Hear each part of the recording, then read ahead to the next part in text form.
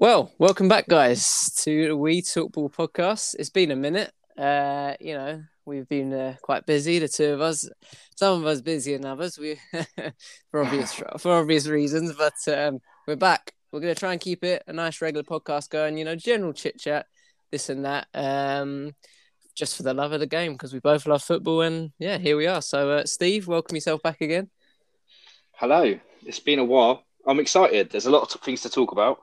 Interesting start to the season, and I'm sure we'll go into some good points. Yeah.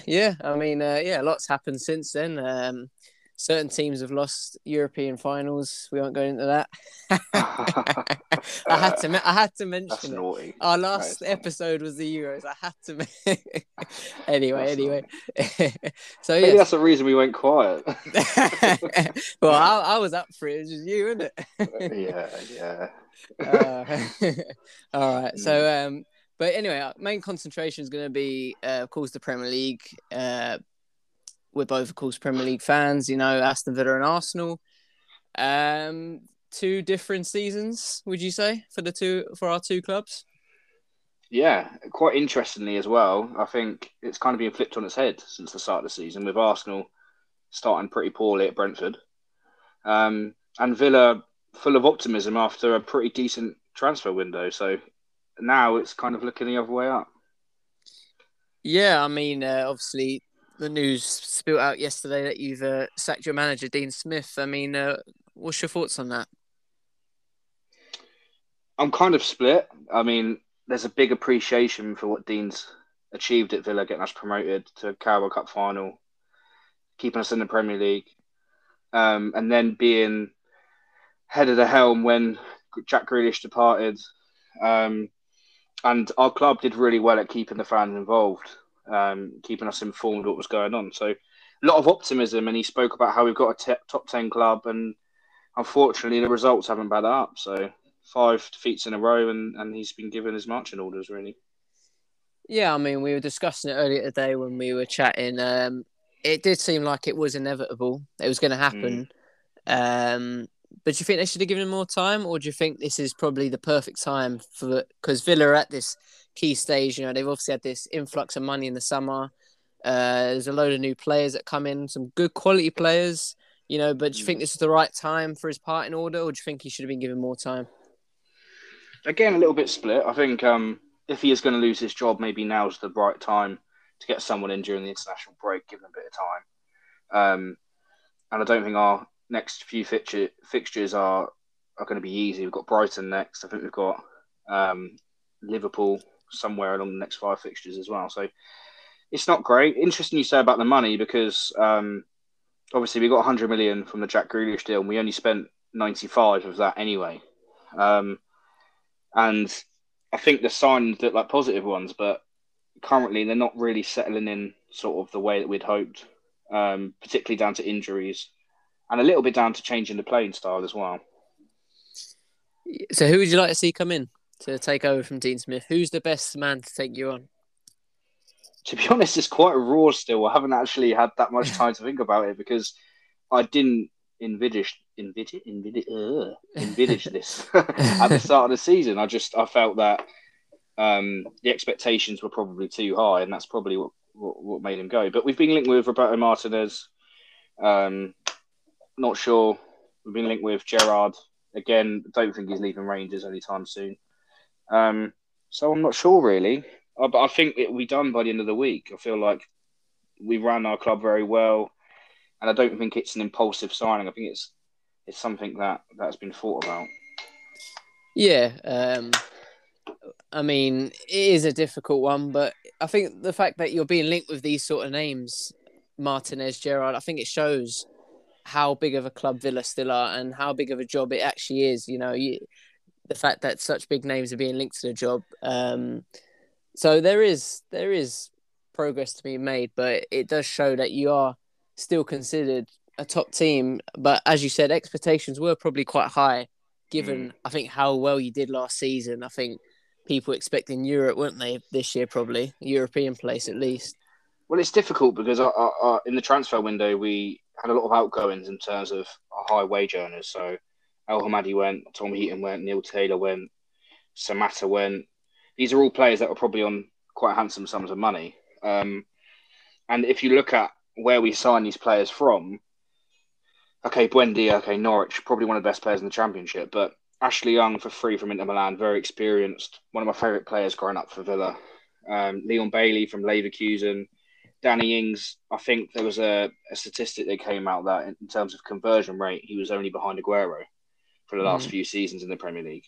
And then, of course, Twan Zabi from Manchester United on loan, which is probably the one that prompted Dean Smith to change our system and inevitably, I think, got him the sack.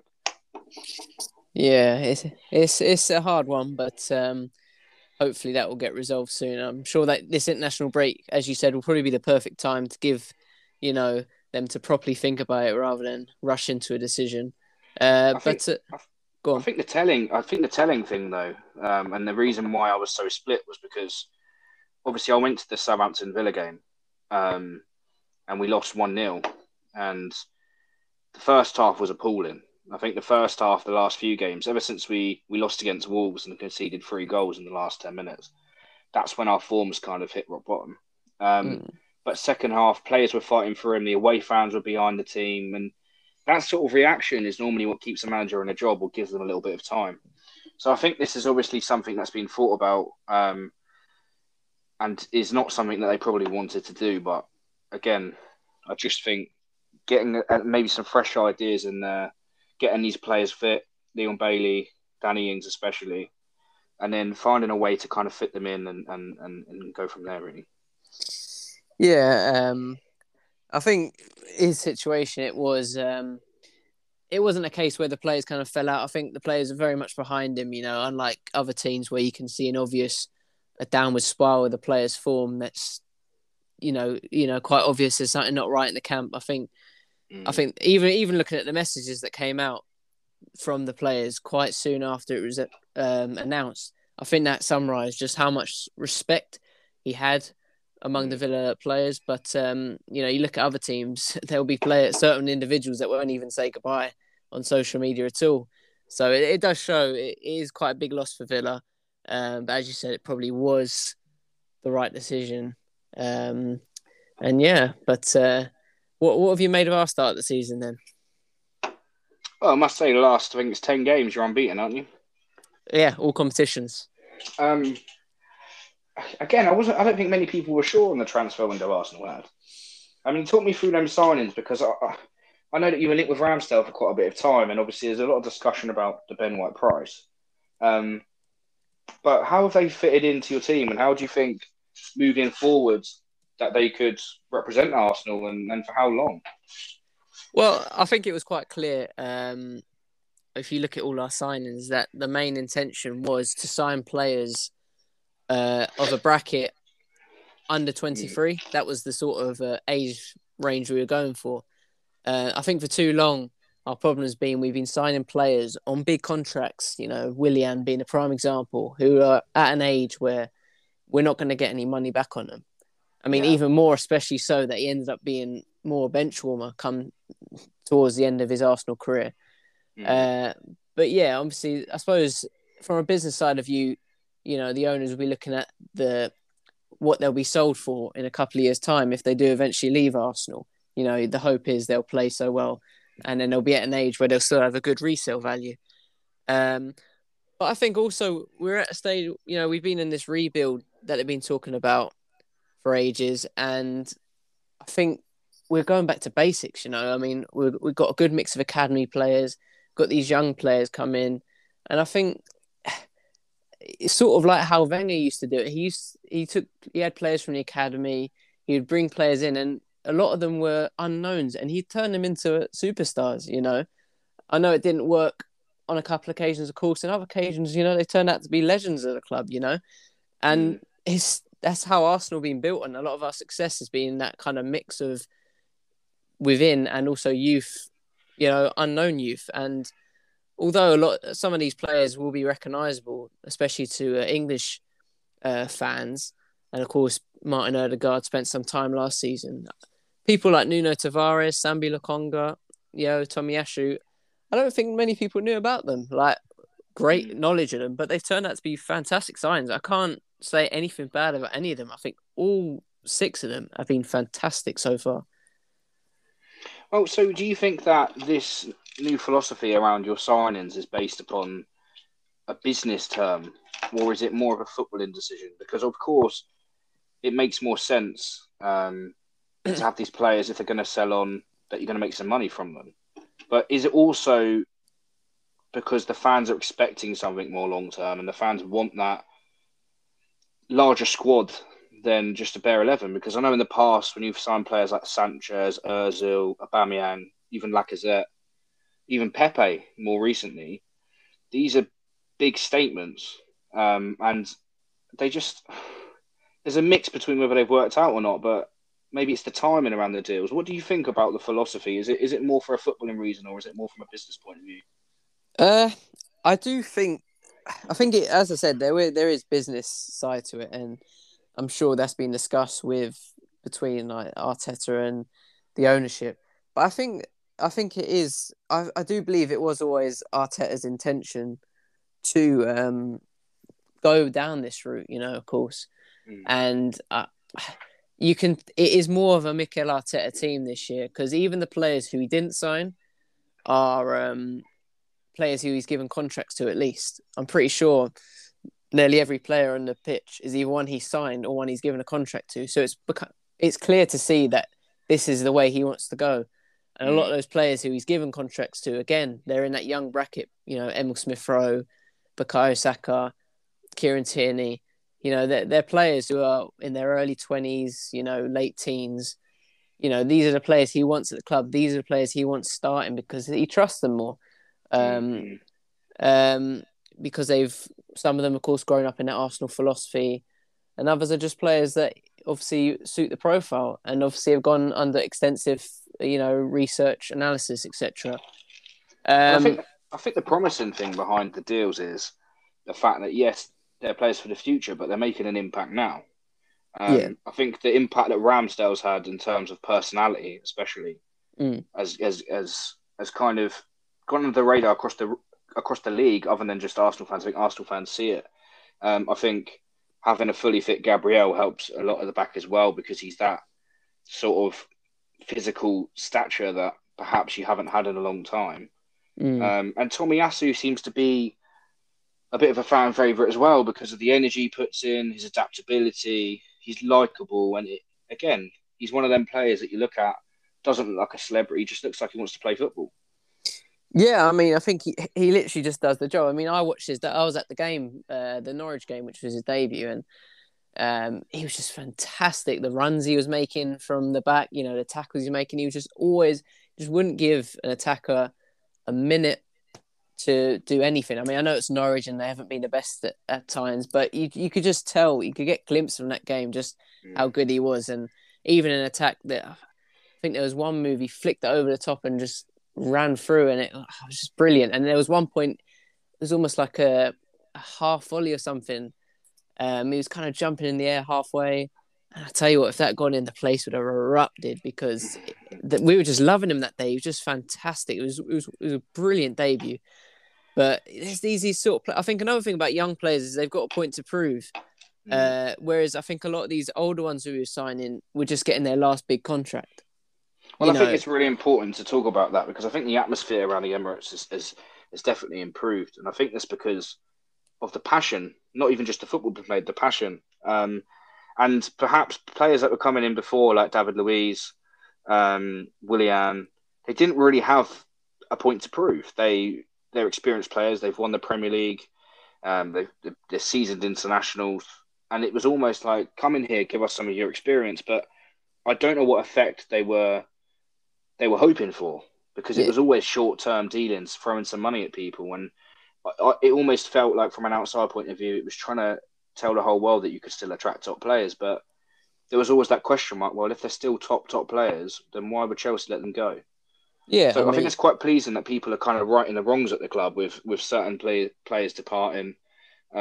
And for once, it feels like responsibility is kind of not being pushed to one side at Arsenal, and someone is really taking control behind the scenes. yeah.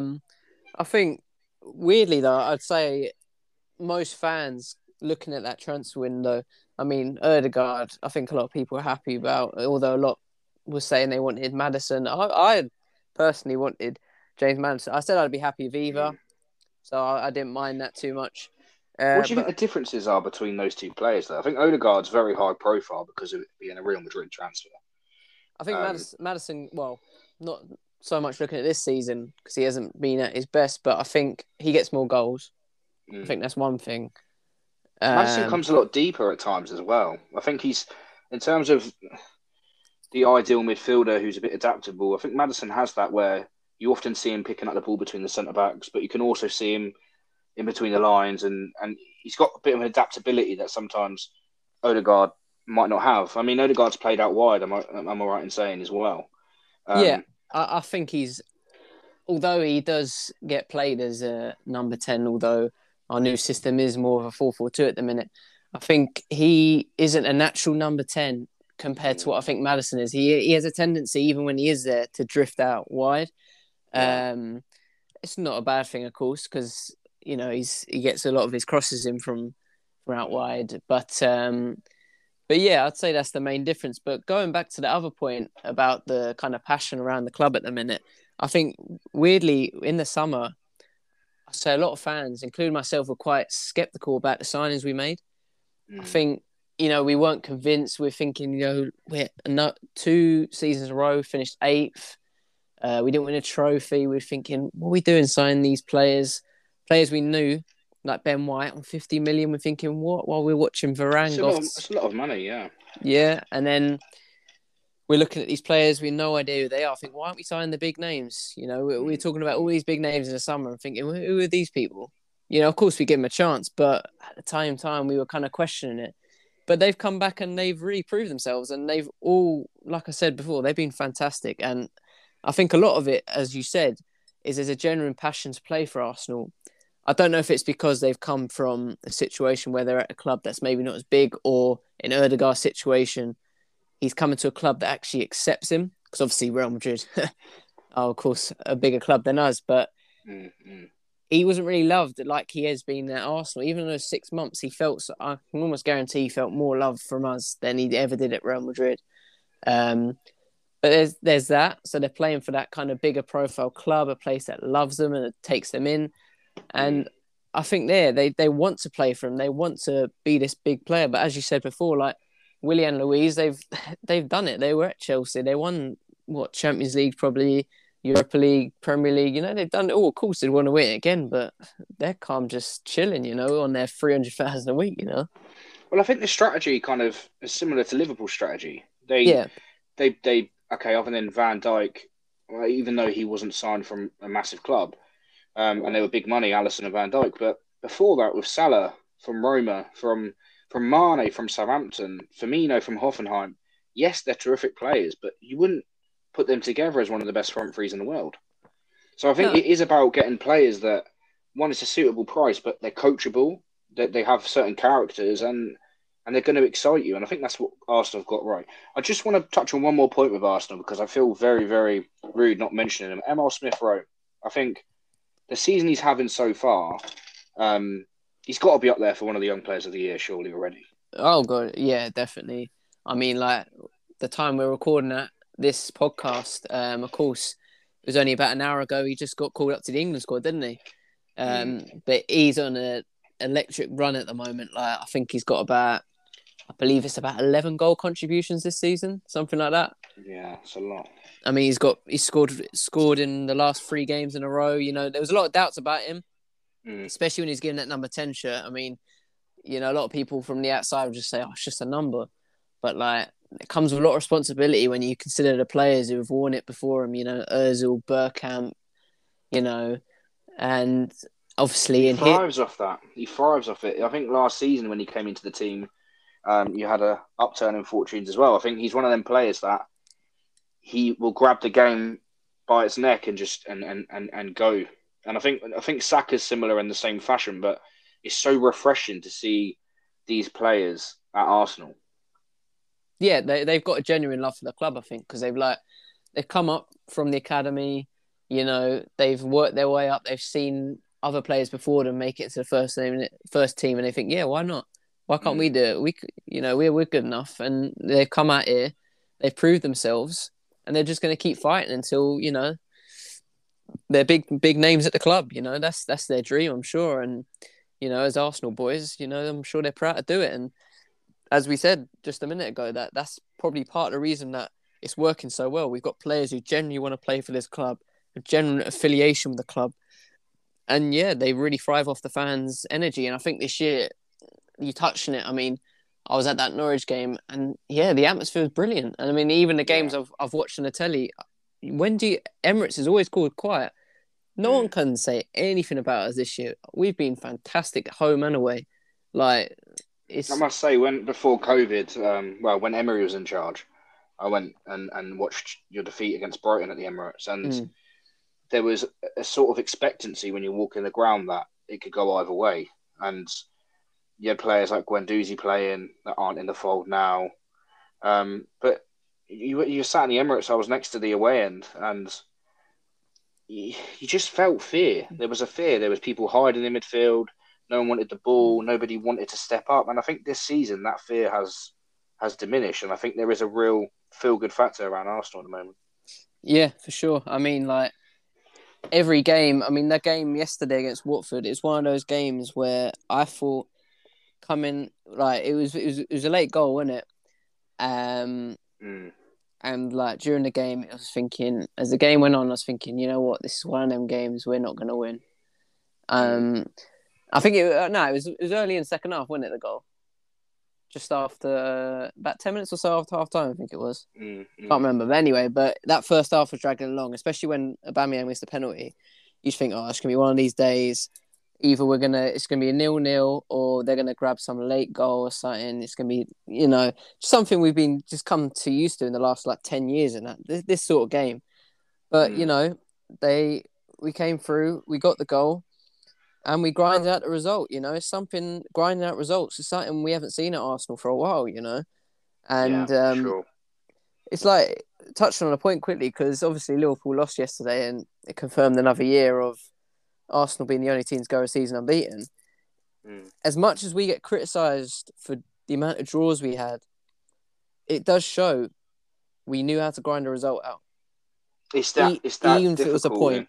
Yeah, I think it's really difficult. I said before, the hardest thing in football is to score goals and not concede goals. yeah, And I think Arsenal had the perfect balance that season. They had a strong foundation, but then they had quality.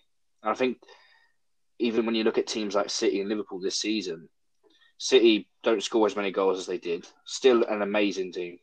Liverpool, some games look frail, but they will still score goals. So I think it's just that balance. And I think it leads us on to our next point about the changes of management at the moment and sort of what the challenges they may face are. So I just want to go straight into Newcastle because Newcastle is obviously a club that there's a lot going on in the club.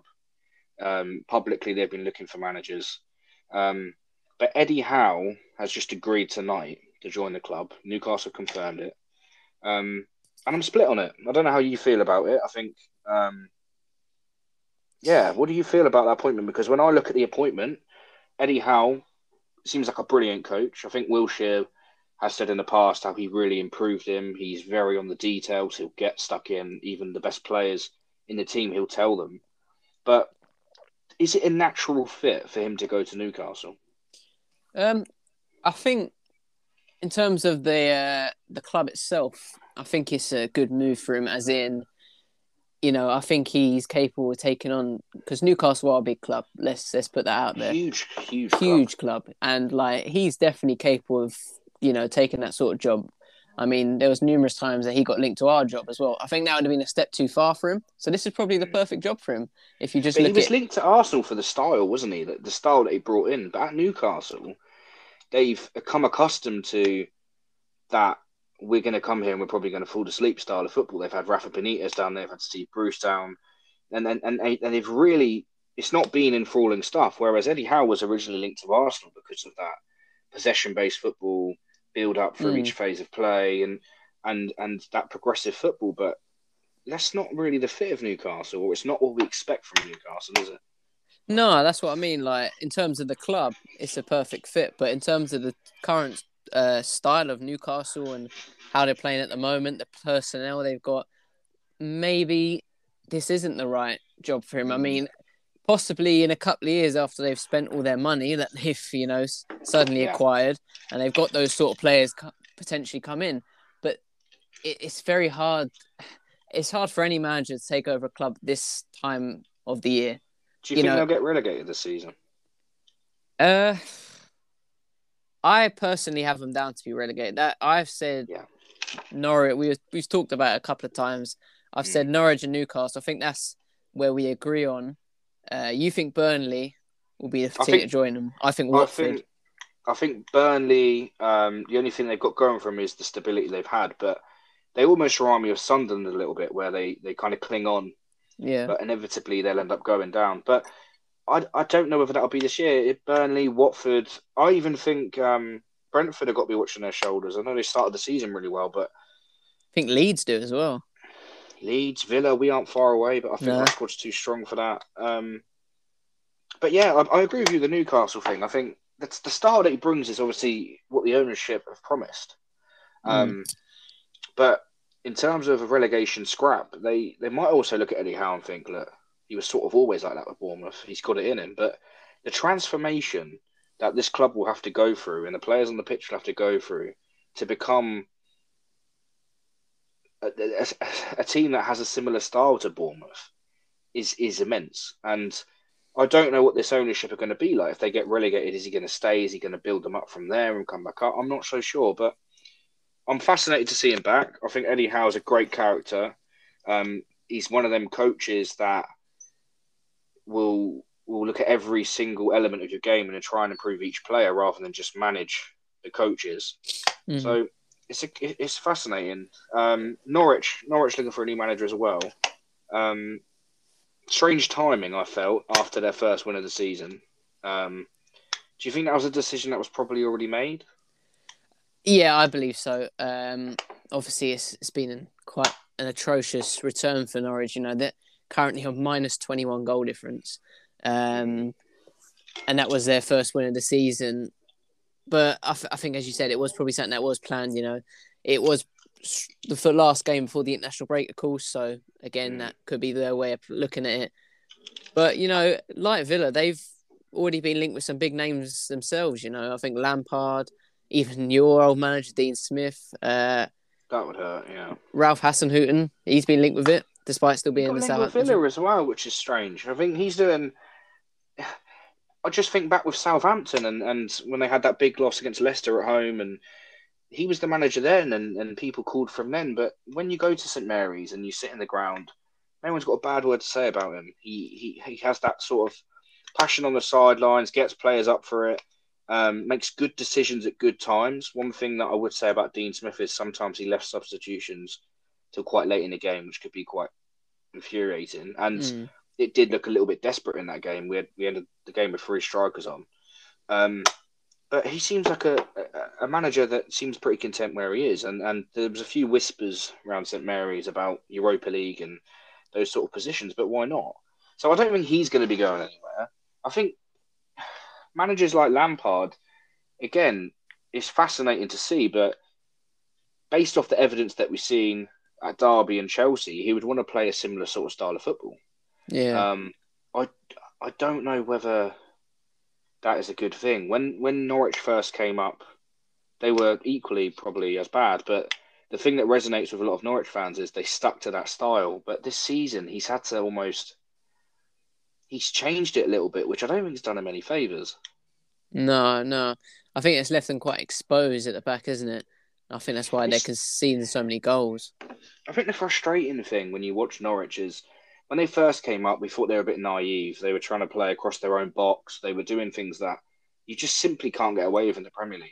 But there was a style there, and I think half the reason he kept his job was because he had merit in the bank and he was playing in a way that Norwich fans wanted to see.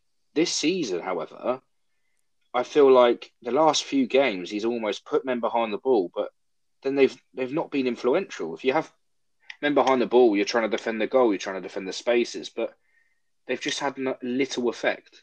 So the win against Brentford, I felt sacking a manager after that, when it could be an upturn in fortunes, was a bit harsh. But perhaps it was something which they had already planned, because he'd gone back on his own fundamentals. And when you do that, it's quite difficult. It's quite difficult to see as a fan, I would imagine. Yeah, yeah. I mean, there is the argument to be made that they were probably stronger when they came up the last time. I think they were. I think, they had players like Buendia, Pookie, Campbell's still there, isn't he? Yeah, they're still there, but they're just not kicking on. I think they had a recruitment where they signed quite a few young players. And Norwich don't spend a lot of money. But I think the thing is, none of these signings were for signings that you think, yeah, they're going to make them stay up, or they're going to make them stronger. So a lot of the players are still similar players. Pookie, Campbell still playing now. But it's very hard with Norwich. They're such a yo-yo club, and they're a club that they obviously don't want to make the same mistakes as last time. Hence the reason to sack their manager. Who do you think would, out of those three, or even your own choice, would be best suited to them, do you think? I think it depends what they want from a manager. So if they want to keep the same sort of style, and with the expectation that they could go down still, but that's fine because the fans are enjoying it, then you could look at a Lampard, because one, he's got pedigree in the Premier League. Two, he's done it in the Championship. And three, he can be quite creative, and he might actually attract some players, and they won't have to break the bank. But if you're looking to stay up, and you're looking to do things in a different way because this way clearly hasn't worked, then you might look for a more defensive manager. You might look for someone who's going to shore them up at the back, and expect, it's not going to be glamorous. It might be quite boring, which is managers like Steve Bruce, and they've come under the cosh a bit. But these sorts of managers, they know how to grind out draws and get the odd point on the board, and I don't know. So it's a hard one. There's not many managers that aren't in work that I think normally are. You don't get the Alan Pardew's and Big Sam, mate. these sorts of managers anymore. Well, Big again, Sam, he knows how to keep the team up. He does. Right, so just on that point, final discussion point. I've been thinking about top four, European spaces, and relegation. If you were to pick a top four and a bottom three right now, you can go top six if you like. Who would it be? Because this is a very interesting point of debate. I'll put you on the spot a little bit there, haven't I? See, I think I think with my bottom three, I said it, Norwich and Newcastle, I think is definite. That final third place, it's tough because it could. I think 1, 2, 3. I think 5 teams could potentially go there. I said Watford, although I'm still having my doubts about that because Ranieri. Yeah. Obvious reason why you might doubt them to go down. And they did play well yesterday, and obviously they had that big result against Everton, but they're a very up and down sort of team, so it's about whether or not they get enough points. But Burnley potentially, Leeds, they haven't looked the same as they did last year. Villa, it depends on who they get in. Brentford, I think, will have enough, to be honest, but that third spot is a bit of a question mark, but I'll just for the time being, for argument's sake, I'll say Watford. Who's going to finish dead bottom? Norwich. Okay, so I can agree on that. I think the bottom two, I think it will be that way around. Yeah.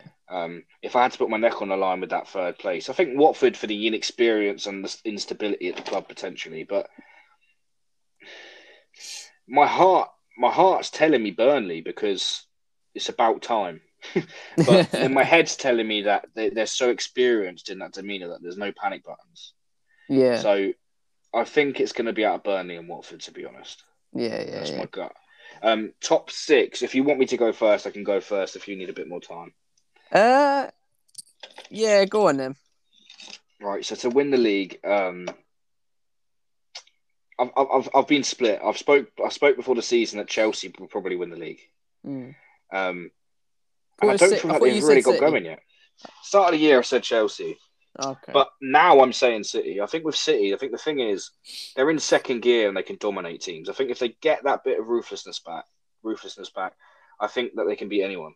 I think City have been there, they've done it. I think with Chelsea, yes, they've got a huge squad, sometimes too much to choose from, but I just think City will pip them.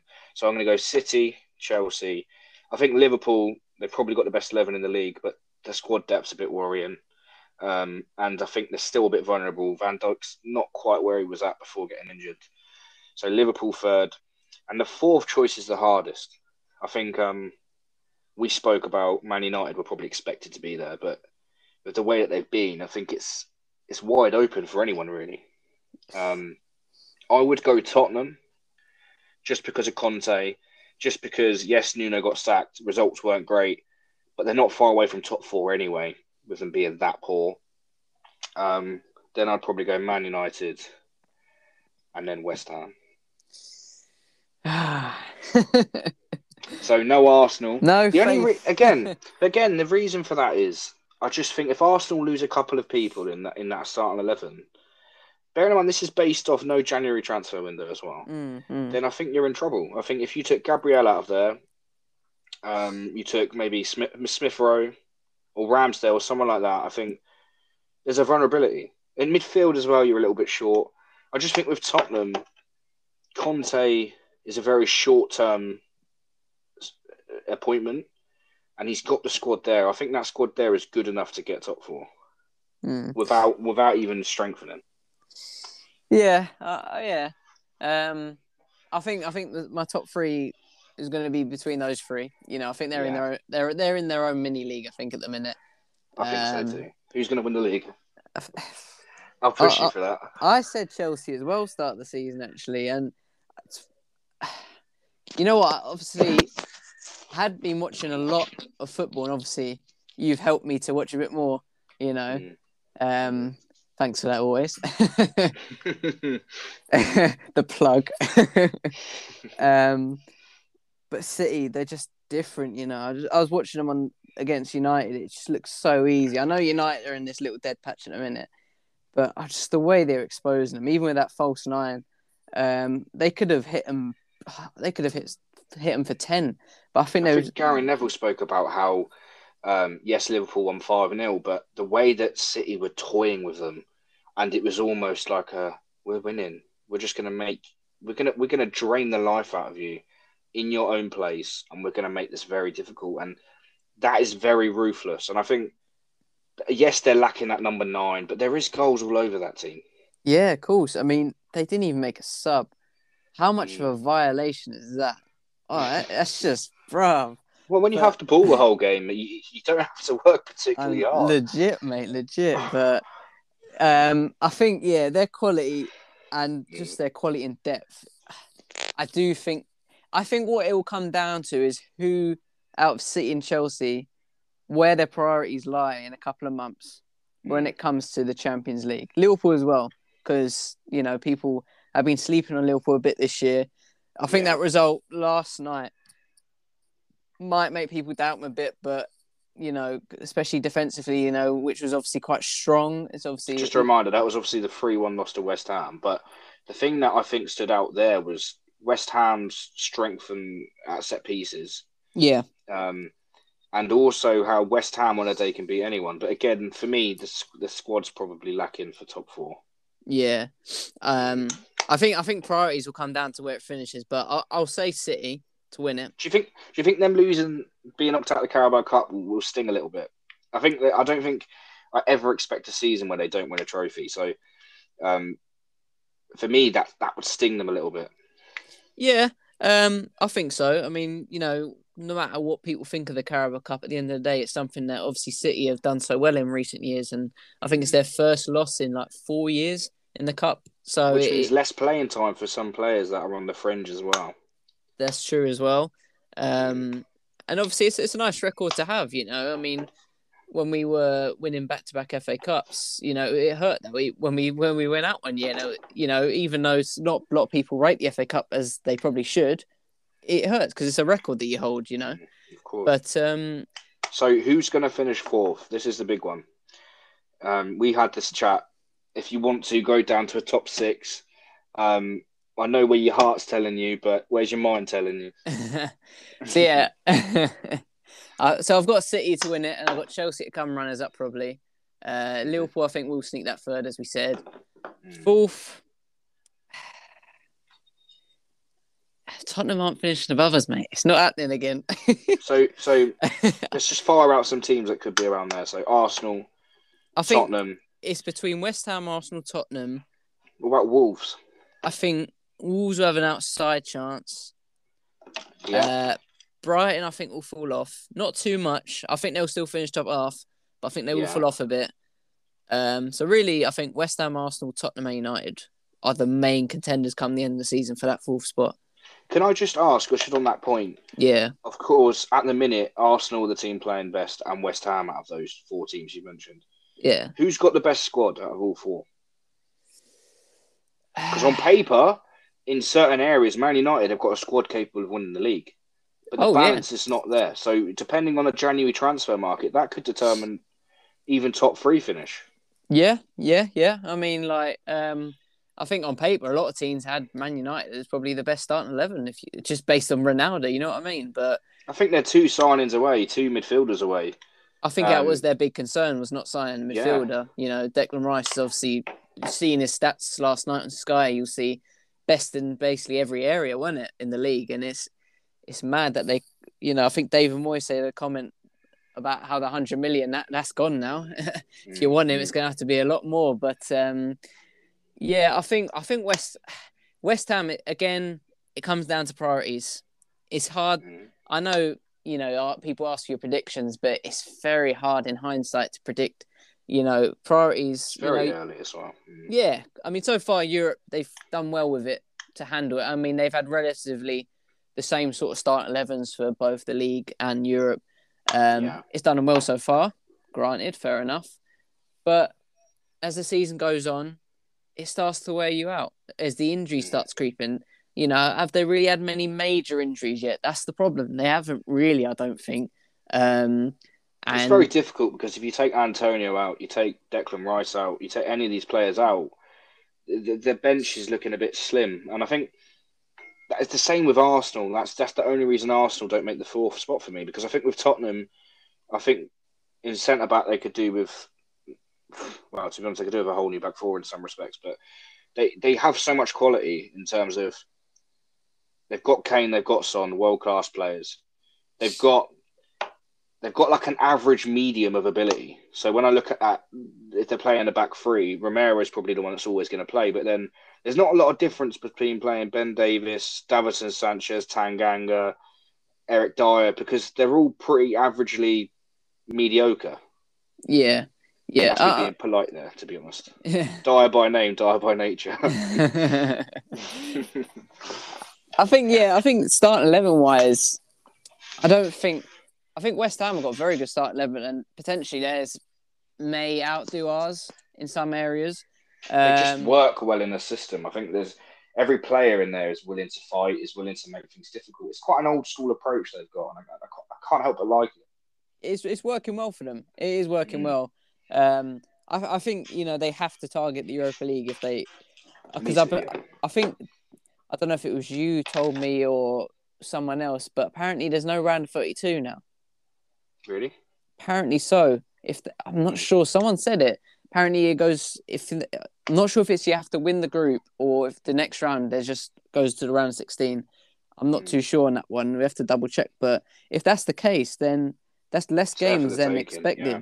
So they have to go for it if they get past this group. But then so they're not going to finish 4th for you, because the Europa League, rightly so, should be that priority. Yeah. And obviously, you look at Tottenham, despite the fact they're in 9th, I don't think they're taking the Conference League too seriously, even if they were to, get far. Can we argue that that's the trophy? Is that a trophy? They haven't won a trophy. If they went and won the Conference League, is that a trophy? Yeah, it's a trophy. I'll let them have it, So what? I mean, it's obviously a new concept. It's almost like England winning the Nations League. Where does it rank, though? Because we speak about the Carabao Cup. That's still a trophy, but Conference League sort of seems like a B-Tech version of the Europa League, which is a B-Tech version of Champions League. And like, yes, it's European. To some clubs like West Ham, the Europa League's huge. But if you went and saw Real Madrid in the Europa League, you'd be a bit disheartened. So,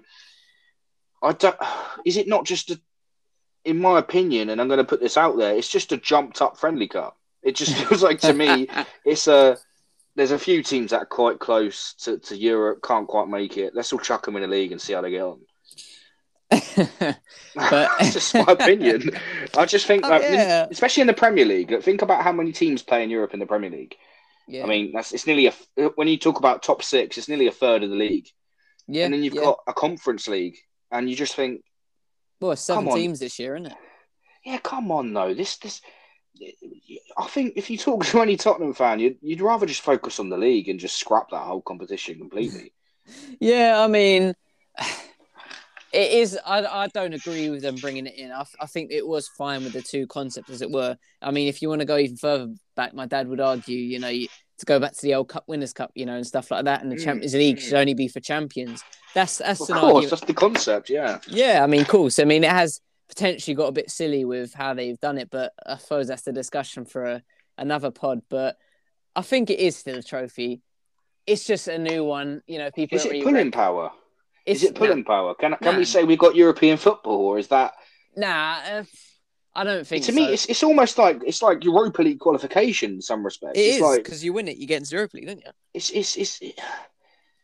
to me, it just seems like the club equivalent of qualifying for a European Championship when you're England and you're put in a group with teams that are never going to beat you. That's what it feels like to me. And I just think with Tottenham being in that, it's almost insulting. It's almost like look, you were in a Champions League final a few years ago, but come play Conference League. It's just embarrassing. So for me, like, scrap it. I don't care. Like, whatever. I think Mourinho, obviously had that shock defeat at Roma, and that was because he put a completely different team out, which he told everyone didn't have the same quality, and then it was like here you go, which shows the importance from a serial winner and that trophy. I think really it was an excuse by the UEFA just to have more of a chance of teams to play in Europe, I think, and obviously you have that route to potentially get into the Champions League. But again, as we just said, it kind of takes away from the fact of what Champions League means. Because say this team, whoever they are, never have a chance of qualifying in their domestic league, suddenly win the Conference League, shockingly win the Europa League, and they find themselves in the Champions League, despite the fact they finished God knows where in their league. You know what I mean? Well, final point on that, I would just say, to me, it just feels like a way of lining their pockets even further. But, I think they've had so much success. I think the Champions League is, in some respects, one of the most successful competitions. And the fact is, season upon season, it's more successful than the European Championship. It's more successful than in a World Cup because it happens 4 times until the World Cup happens, which, again, is a different debate because I know the whole Wenger stuff was that. But yeah, it just feels like a way to keep milking the money out on this little train of club football. Look, we've got Europa League, we've got Conference League. Let's just keep making money, and they can justify, we're going to expand the Champions League, we're going to expand this to get more teams so it's inclusive. But it just feels like a little money pit, and to me, if that is really taken seriously by a club like Tottenham, that could lay detriment to their season. Yeah, of course. I mean, like you said, it does feel like a lot of almost turning clubs into like a cash cow, just more ways of making money, etc. And again, I think it kind of takes away from the whole, the whole contest of what Champions League means, what used to be called the UEFA Cup means, to qualify for these competitions. It was based on rewarding teams for finishing a certain position in the table, or as the old European Cup, as it used to be called, because you were the champions. That's the reason you got into it. Isn't it? It's fanatical seeing a champion of Germany playing a champion of England, playing a champion of Spain. That's fictional stuff. That's stuff that you just want to see, So now to be having in 4th place and to be having in this runner up and a Super League, isn't it? Champions against champions. but that's the idea. Anyway, we've digressed. But so we're talking top 4 to put it on the line. 4th place. Who are you saying? 4th place. You know what? It's tough because I think the best time to ask me would be after we play Liverpool. I'm asking you now. So if I ask you now. I know. I'm going to answer now. But the reason I say that quickly is just because I think we haven't really been tested in these 10 games. Okay, we played Tottenham, but it's a derby. Anything can happen. We played Leicester. Tottenham weren't a test at that point either. Man United wiped the floor with them, and Man United is shocking. Exactly. Leicester, they haven't been them same as this season. and the other teams Yeah, that's arguably, the other team, Leicester. Yeah. yeah, and the other teams arguably are beatable. But we've looked positive in that, and our big Go on, test, say it. our big Say it. test, Arsenal. our big test. You So know we're what? going for fourth place, No, non-European football. Arsenal. I think Yeah. Tottenham. I think Tottenham are getting fourth. Whew, big call by the Gunner. I Okay, think so I think we're in agreement, sort of, in our top fours and our bottom threes. I I think think it'll be that's sort of Tottenham, West Ham, Arsenal. I think we finish sixth. okay. We are getting top six this year. I don't know where, I but we think are so. getting top There's six. progress. I think you'll be sixth or seventh. Yeah. Cool. Okay. So just to wrap up, lovely to have you back, Kieran. Lovely And to be you. speaking again. I know, mate. Again, we're hoping for a weekly pod, weekly discussions. By the time we get to next week, there'll be probably 2 or 3 new managers in the Premier League, and there'll be plenty of international football to talk about. So, yeah. That was good, mate. Yeah. Exactly. Nice one. Exactly that. All right. Lovely stuff. It wraps up for this week, guys. Thanks for listening, subscribe, share, and all that. And yeah, like you said, hopefully we'll see you again next week in a bit. As always, Kieran and Stephen, we talk ball. See you guys.